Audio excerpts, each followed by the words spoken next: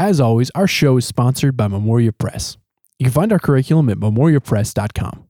Welcome to Classical Etc., a show that dives into the philosophy, culture, and heart of classical education. You're in the studio with Shane Saxon. Okay. Welcome You don't to... actually- Sorry. Welcome to...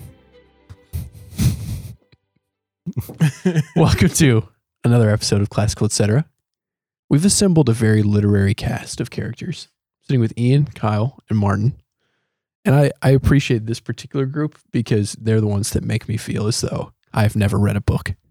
In fact, just a couple of days ago, I look at Ian and I'm like, he asked me, what are you reading right now? I'm like, you've probably read it because you've read everything. And then I say, I'm reading, what I'm reading. And he's like, oh yeah, I read that. I know. But Ian, what are you reading right now? So I am reading through Don Quixote. I mean, I've just started because we're doing that in a book club. And I've still been working through Nikolai Gogol's Dead Souls, but I've kind of stopped. I've been paused on my reading for a bit. Yeah. Don Quixote. Slowed down a little bit. And you're reading Don Quixote, the first novel. And that's a helpful segue. Yeah. This conversation is going to be about the novel. Because our Memoria Press literature is 95% novels. And I think it's maybe 80% if you think about the plays. So I think that's worth talking about. So that's where we're headed. And you're reading what many people would consider the first novel. Sure. Thoughts on Don Quixote? So far, it's hilarious. I mean, I want to be aware of why that's so, why people call it the first novel. So I've read the little introduction, which I typically do because they often give you, good signposts to look for as you're reading the book. Sometimes introductions aren't great, but most of the time they're helpful. And so I've done that. I'm seeing how he's satirizing a lot of things, and so it's fun. But I'm only a handful of chapters in, so it's yet to see, I'm yet to see what's really new about it. Yeah. Martin, are you an introductions guy? Do you read introductions to novels? I do. I think that there's certain literary forms that we really undervalue, and introductions are one of them. Book reviews, introductions. I think these are actually important genres that don't tend to get much love in our world. And in fact, I was told the other day that publishers don't want to do book reviews anymore. But I think, I've seen, if you look at collections of like people like Joseph Epstein, one of my favorite essayists, when they put the collections together, they have his introductions to certain books in there. It was only through, Kyle will appreciate this, it was only because I read Irving Howe's introduction to Moby Dick that I read Moby Dick. He convinced me in that introduction. It's a brilliant introduction that I should read it, and I did. And so I think they're very important. Yeah, Martin, what are you reading right now? I'm still, and I may have mentioned this in a previous podcast because I'm going a little slow right now. The Peloponnesian War by Thucydides. As I've said before, I read several books at the same time. Some tough Greek in there. Huh? Some tough Greek in there. Yeah. And not as much in the English, though. So I'm reading Peloponnesian War, which is a classic. I try to always be reading a classic. I'm reading a novel. I'm still in Lorna Doone by, I think it's R.W. Blackmore. A very early novel, but it's interesting. Ian was talking about Don Quixote, how you go back and I always think that certain characteristics are much later, that the sophistication comes much later. Actually, you go early, and Lorna Doone is early. Don Quixote is at very early, and yet there's things that have sprung fully formed from the head of Zeus, so to speak. The irony in Don Quixote. Irony is the controlling literary mode of our age. Sort of looking down on things and making fun of them. And that's there fully formed in Don Quixote in a Spanish work. I've already noticed that in just the first several chapters. Yes, absolutely. Which gives it humor And then in the second part of it, which he writes later, he's ironizing the first. It's just amazing what he's doing in there.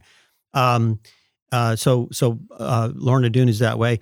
And then I'm listening to Louis Marcos's From Plato to Postmodernism, A History of Literary Criticism, which is for about the 5th time because it's so good. And so that's what I'm.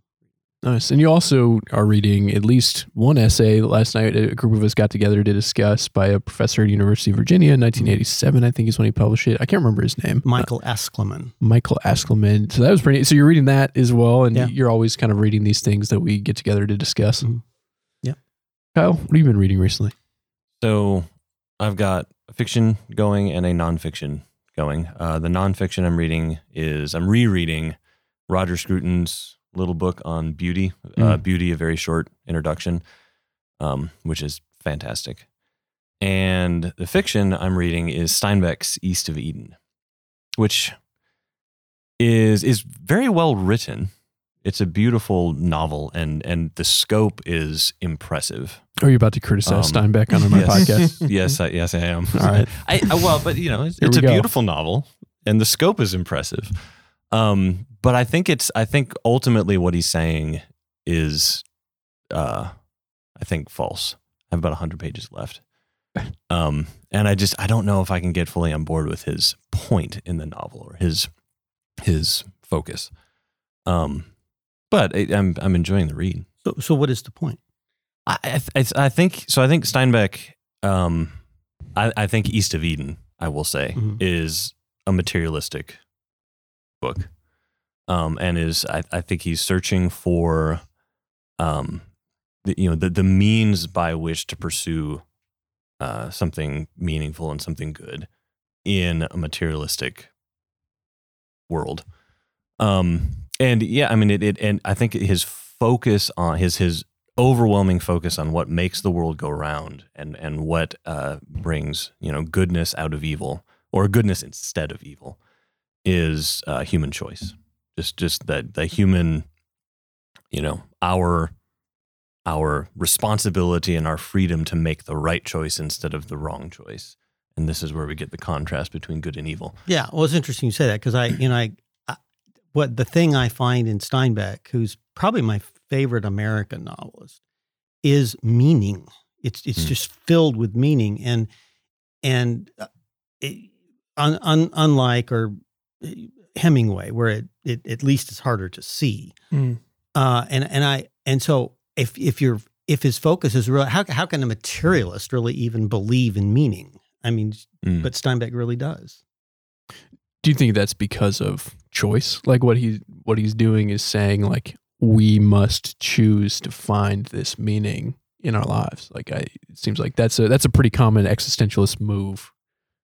Yeah. So I think so. So the villain in the novel is sort of evil, inexplicable evil. And the answer that I see so far, and because it's the retelling, a couple of retellings of the Cain and Abel story, and the answer so far is it all comes down to Cain's choice of how is Cain going to respond to the situation that he's in with Abel being accepted and Cain being rejected. The entire meaning of the human race, I think, for this novel, boils down to, is Cain going to choose, the path of vengeance and murder and evil, or is he going to choose, which I guess I haven't gotten to, what Steinbeck would put as the alternative to the negative choice.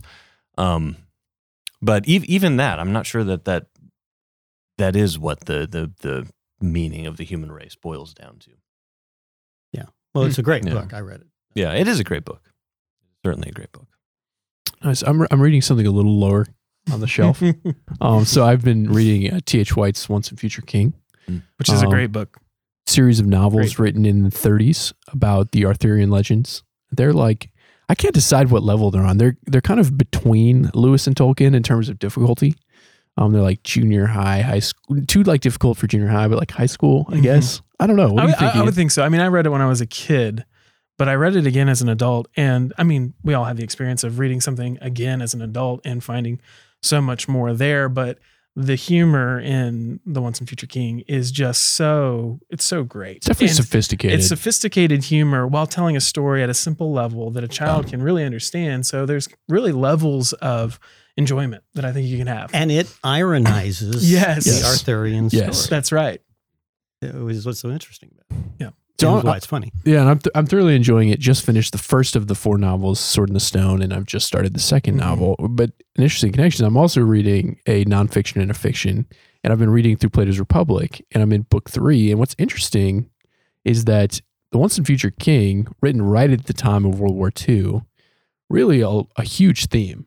Like very beginning of Sword in the Stone, Merlin summons Poseidon as he's giving an education to the wart, young King Arthur, and he turns them both into fish, and they go meet the King of the Pike. And the King of the Pike says, might makes right. And then that is a theme they return to.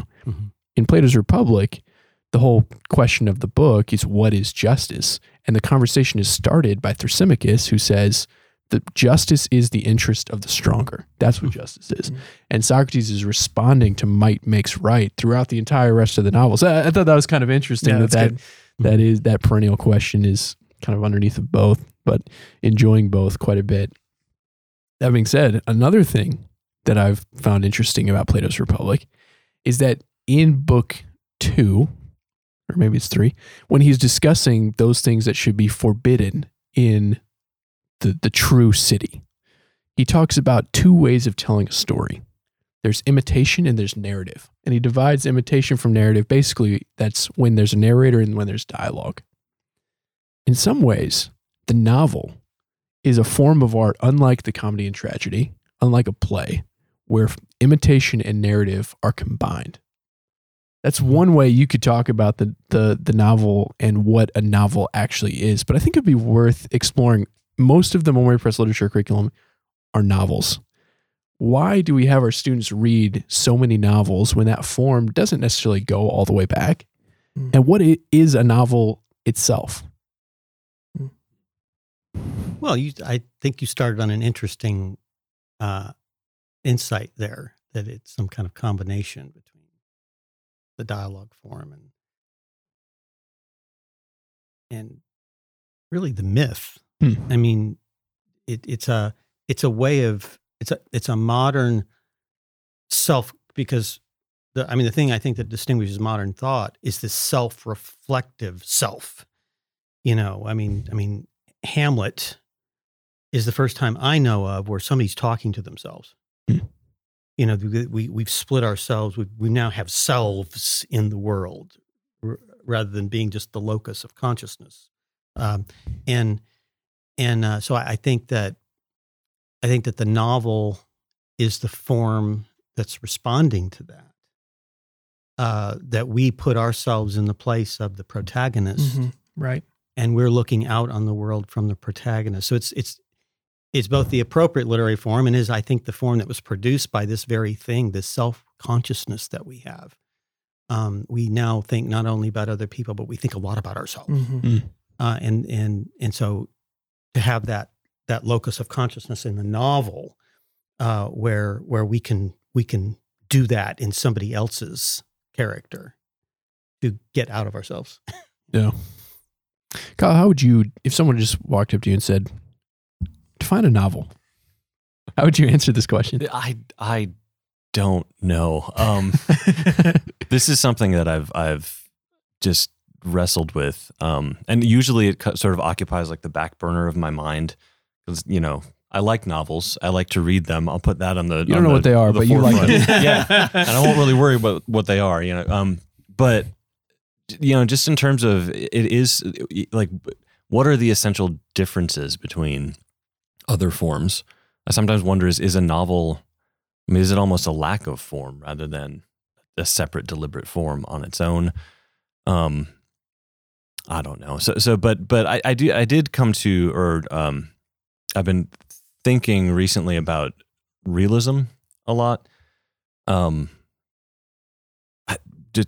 The complexities of realism, I think, the causes when any art form becomes realist, why that happens, and then also what kind of different sort of iterations of realism are possible. I think there's, I don't know, just put it into like simplistic terms, there's a negative kind of realism or wretchedness in the world, and then there's a positive kind of realism which looks honestly at the wretchedness of the world but finds hope in it. And I don't know that that's directly related to the novel, that novels are sort of inherently realistic, but I don't know. I thought it might be worth bringing up. Do you think, there's some, you seem to be saying a little bit that it's easier to define a novel by saying what it's not, but then whatever it ends up being, that form seems to lend, I think to Martin's point, some kind of ability to portraying life as it actually is, like in a way that maybe other forms cannot. Yeah. Well, I think that like first person perspective, just what you're describing, like the self analyzing the self. Because you read Homer or Virgil and you don't know their thoughts inside. You just know what they do. Yeah. And now we want to get into the psyche. Well, and which lends itself, I think, possibly to what you might call like an authenticity. If that makes sense as a word. Just my perspective on the world rather than the somewhat distance between me and the myth, or me and the gods and the heroes outside of Troy. There's sort of this very internal, very authentic, very honest. I guess that's what I mean by realism, right? Aspect of the novel. Yeah, it's always about.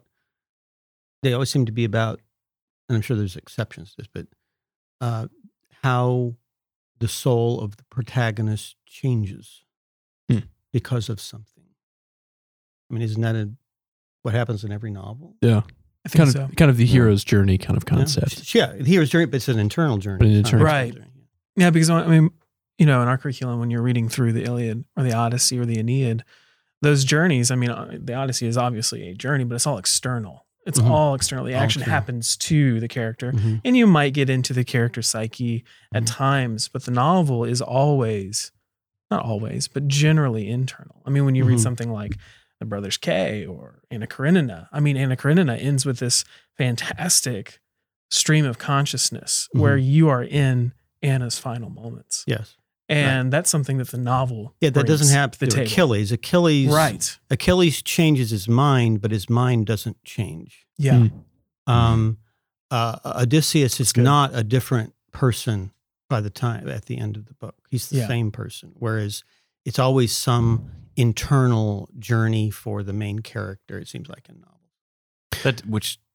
That enables the epic to start, sing muse of this. Yeah. And then the point is we're going to sing about that for the whole. Yes. Whereas I don't know the novel can really do that. Right. In the same way. Yeah. Right.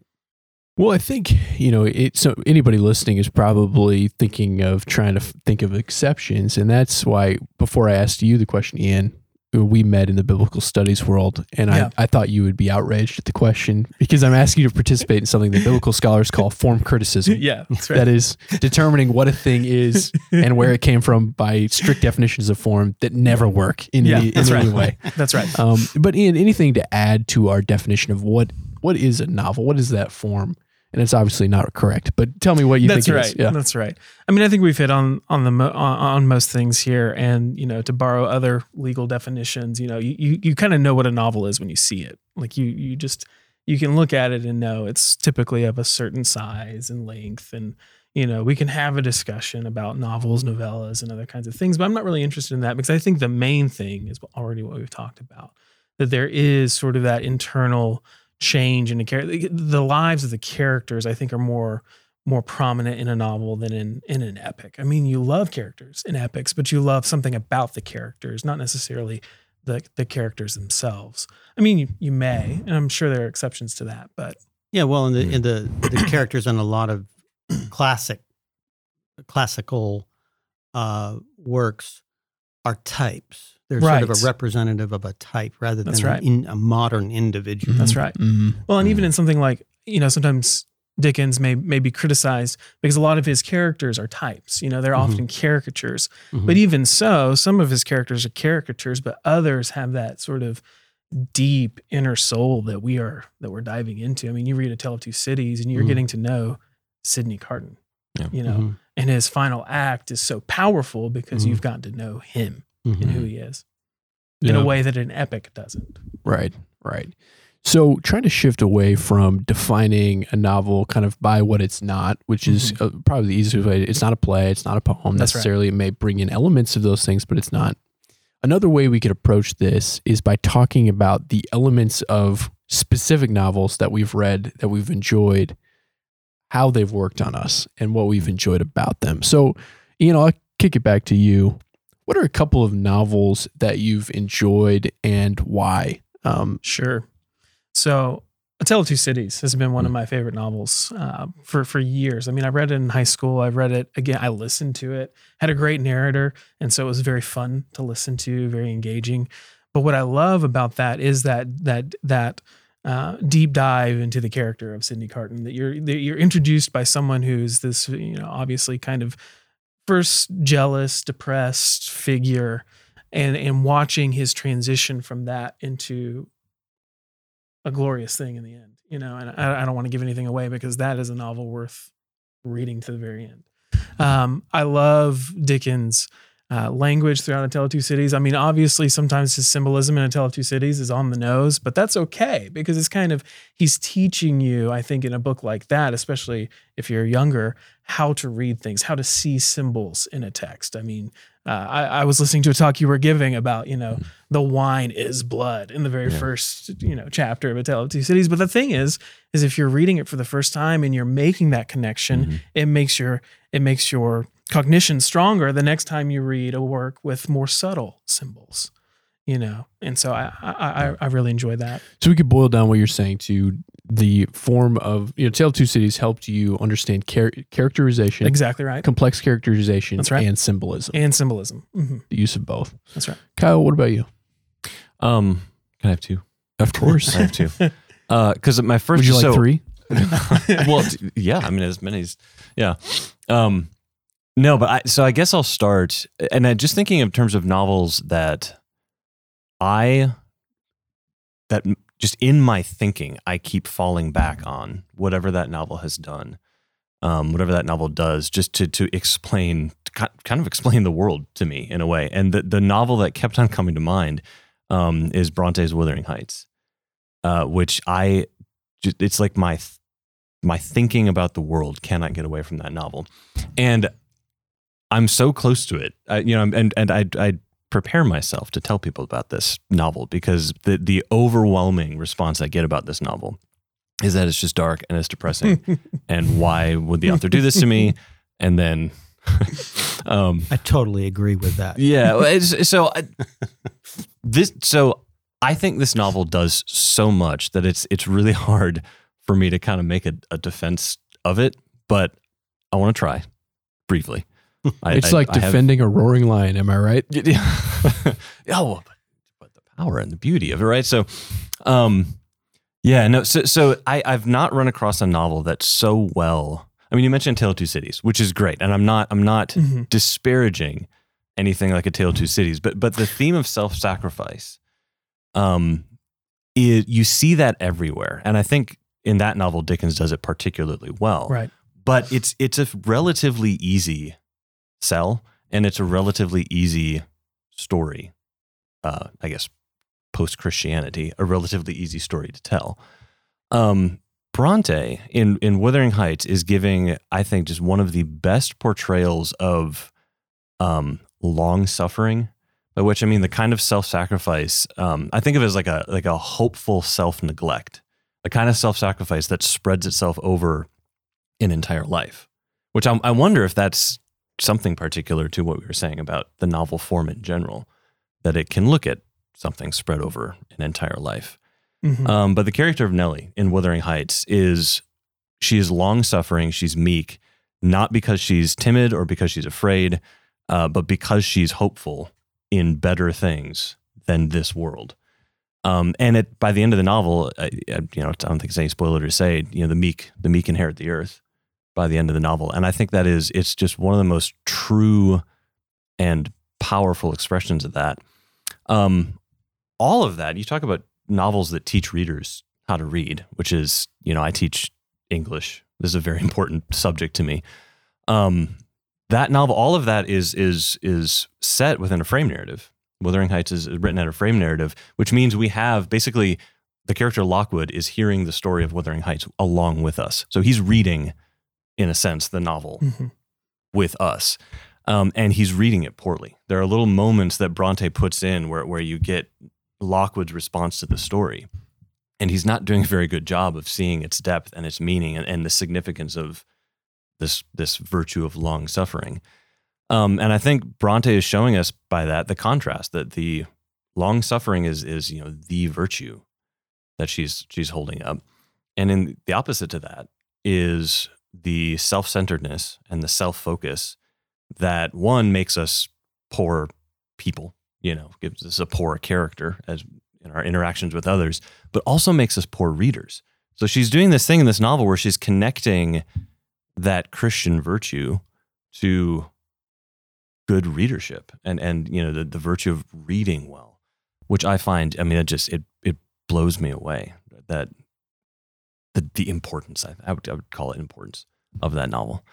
So that's one. That's Wuthering Heights. I get the sense that you like Wuthering Heights. I really, really do.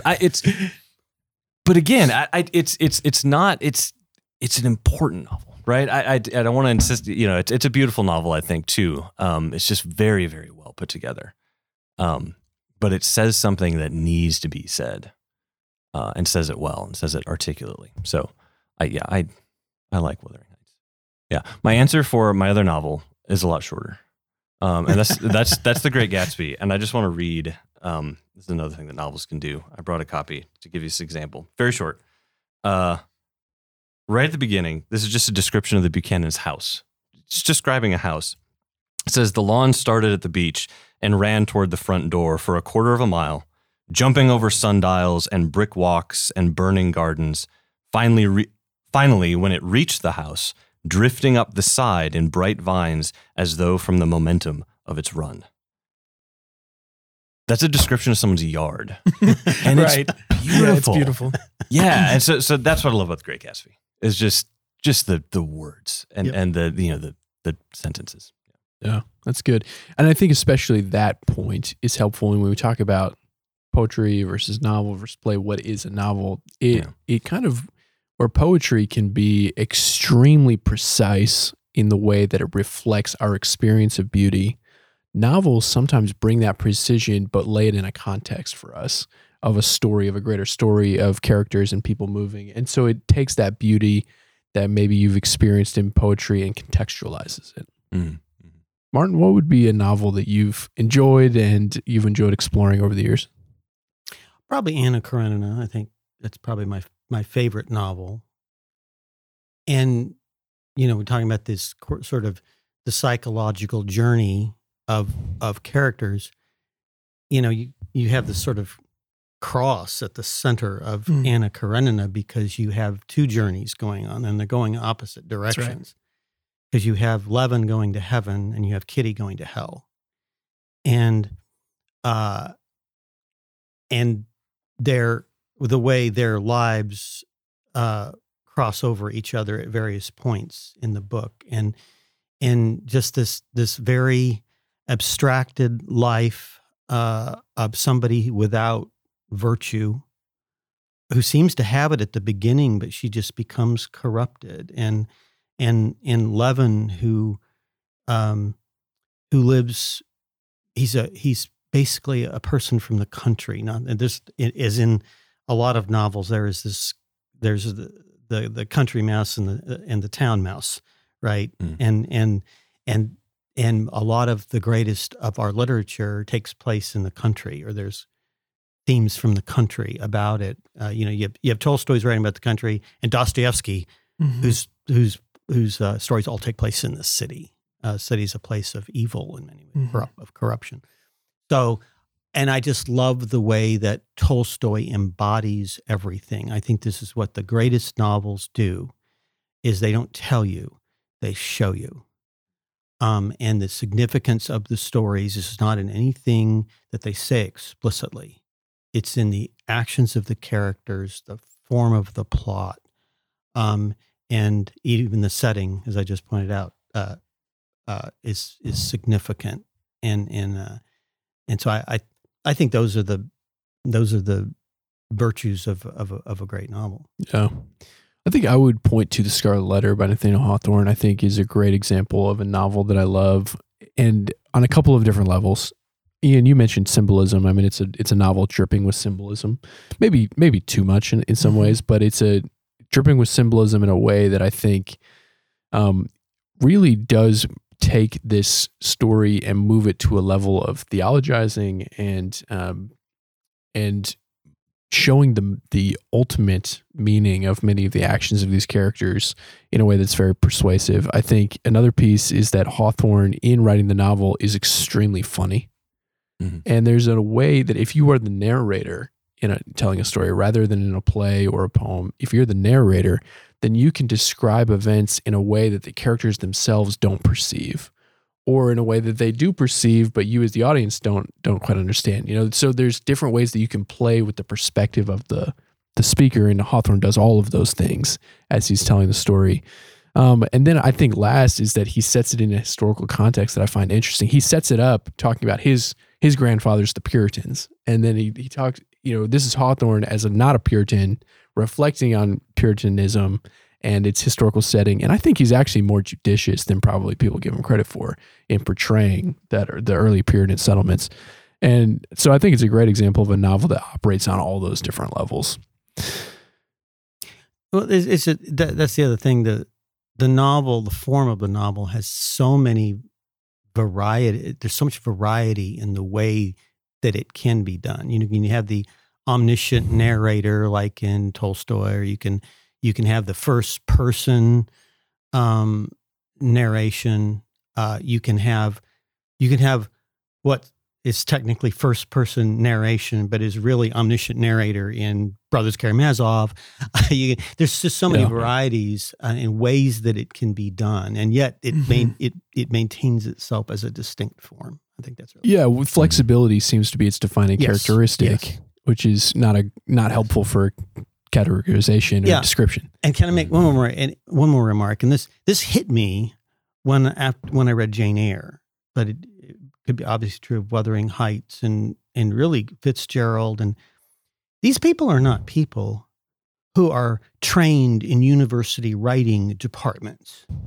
These are people living out in the country who are just normal people. I mean, Charlotte Bronte, she's just an everyday person, and yet she is this vessel of Western culture, living out there in the country, not having even a real great formal education, and she writes this book, and I did for some reason that just struck me when I read that book, and then I realized, well, really, they're all that way. All the great novelists are this way. How did they achieve this? How did they learn to be great artists basically on their own? Well, it wasn't really on their own. It was because they were recipients of the Western tradition, and they read the previous works by previous people in the Western tradition. And it's not really something centered in our houses of learning. It's something that they just got by accessing the tradition itself, which is what our institutions of learning used to do, is connect us with that tradition, but they don't do that very well. Mm-hmm. So that transitions us to my next question would be that, the Memorial Press materials or literature curriculum is largely novels, and that's why I chose this topic. So speak to the students who are in these programs, or the parents of students in these programs, or teachers teaching these programs. What is your word to people who are struggling with high school students struggling with Tale of Two Cities, or the teacher who doesn't quite get The Great Gatsby? What are on-ramps into this form? Why is it actually beneficial, and why would you defend the primacy of novel in our curriculum over? We do have poetry, we do have plays, but there's not as many as there are novels. I think I want to start first with a Christian perspective and maybe a theological perspective, because I think that will speak to a lot of us. And this may not be universally applicable, but story is so important to who we are. We respond to stories. And one of the things that I was thinking about as we were talking about form earlier, you have the great epics that had a very clear form. They were poetic in nature, and they called the muses, and there were these distinct moments throughout that are replicated in other epic poems.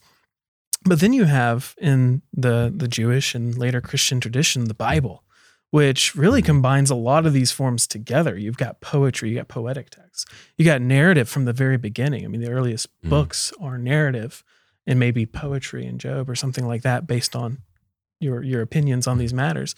And then you get to the Gospels, and in the Christian tradition, it's story, it's narrative. And so what we're doing when we're reading books is we're participating in a tradition that prioritizes and prizes story as something meaningful to us, as something that can change us, as something that gives us, paths to follow in principles. And so that's one thing. That's just one way to think about it. Well, I think that speaks to the issue that that education is primarily moral. Mm-hmm. And as people like Alistair McIntyre have pointed out, you can't see what morality is outside of the context of a story, Right. of a narrative. You can't know if you're a good person unless unless you can see yourself as a good character in your own story. And so I think the novel is extremely important because it gives us practice in how to see a life as part of a larger story and what your role is in it, just as part of the whole moral instruction that you are implicitly getting in any good education. Yeah. Yeah.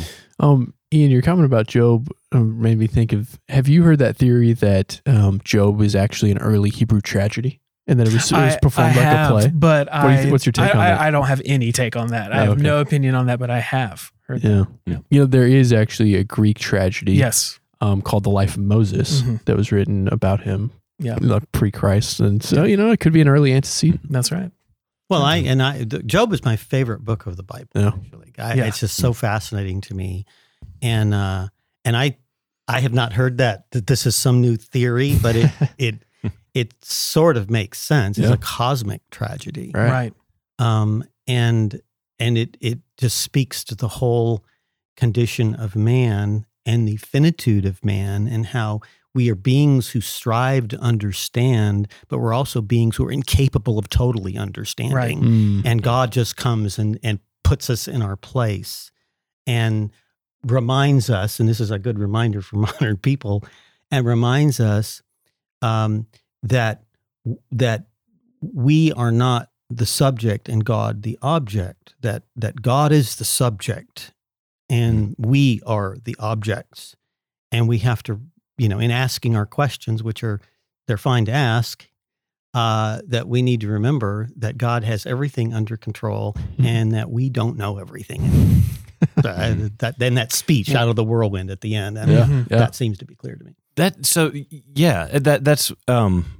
in answer, like back to the question about what is the advice to teachers, or can't necessarily get into the novel or understand. Just there's a difference, I think, between teaching what this novel says, right? Sort of explicitly, like what's the message, versus teaching how to read a novel. Yes, right. I agree with that. And that doesn't mean that your selection of books is just random, right? There are some novels that teach better than other novels. But I think overall the point is you to teach students how to read exactly because it's that virtue. I mean, that goes. I think this is what Bronte's doing in Wuthering Heights. It's that virtue that what you just said about God is the object. And we are subject. I think Martin's point was that God is subject in the sense that he's the actor and we are the acted upon. But your point I'm reversing. I agree. I'm misusing the words. So I agree with you. But reverse the words in my brain. But it puts us learning how to read well. Puts us in that posture of being sort of at the feet of the novel is like being at the feet of God, right? Mm-hmm. Or Job laying his hand over his mouth is, I look at Job in that moment and I think he's reading well, rather than trying to author his own narrative, rather than trying to assert himself. He is listening to God's assertion of himself. Right. And that's and this is why helpful. I like, there's all these arguments about, and I think a lot of bias in modern criticism against the omniscient narrator, because I think that form implies that there is a God. And I think if you don't believe in God, then you're not going to like the omniscient narrator in a novel. Yes. and so I think that whole training in seeing the world from a God's eye perspective is important for us as believers in God. Yeah.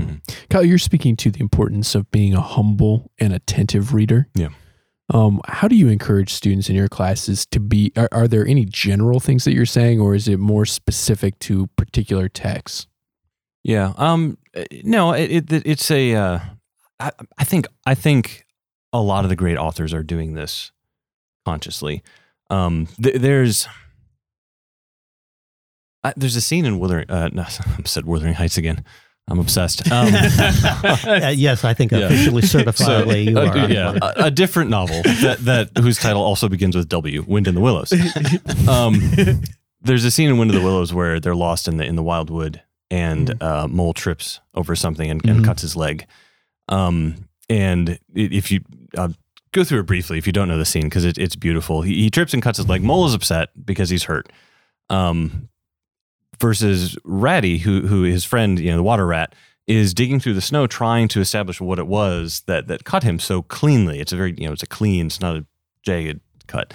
He digs in the snow and he finds a door scraper, which I'm not sure I know what a door scraper is, but I assume it's some sort of shovel for removing snow from a doorway. I was always confused by that as well. Yeah. Well, Ratty starts celebrating and dancing up and down in the snow, as though they're saved from being lost in the woods. And Mole is bothered by this because, hey, I'm hurt here. Why are you happy?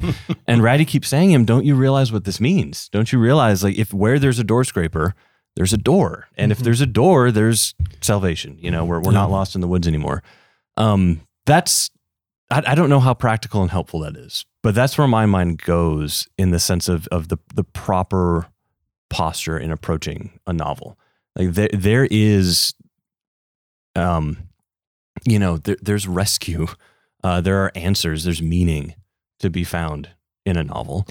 And that's, as students are very inclined to focus on, I've been hurt and I'm upset about that, or I'm hungry and I want to go to lunch. Right, they're very inward turned, and I think the novel's job, the teacher's job, is just through the example of the text itself to show the virtue of pulling them out of that. There are bigger things going on. Sympathy.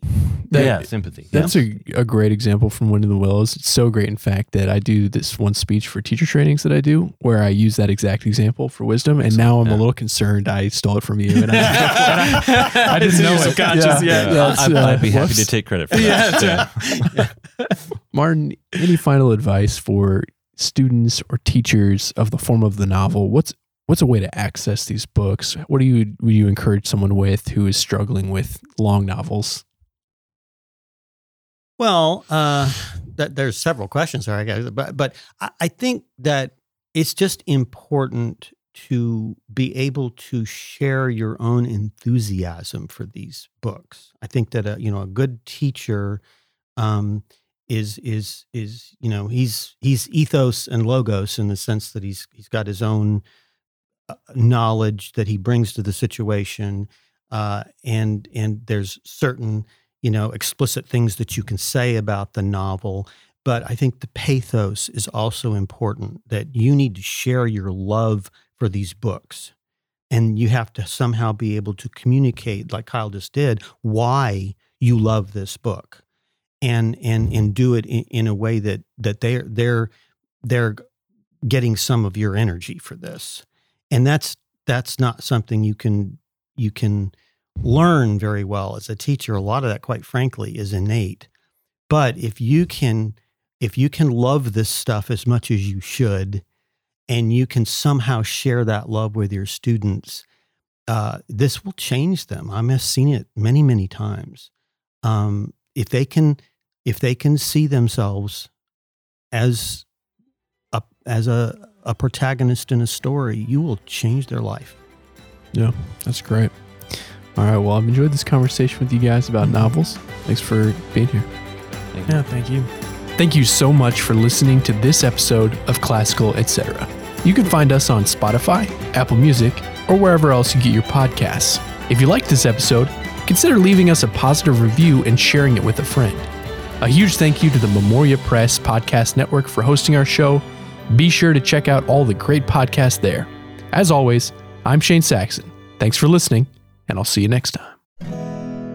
You've been listening to the Memoria Press Podcast Network, providing a classical Christian perspective on the world of education. To learn more about Memoria Press, visit memoriapress.com. To connect with us, follow us on Facebook, Instagram, and Twitter. Thanks for listening, and we'll see you next time.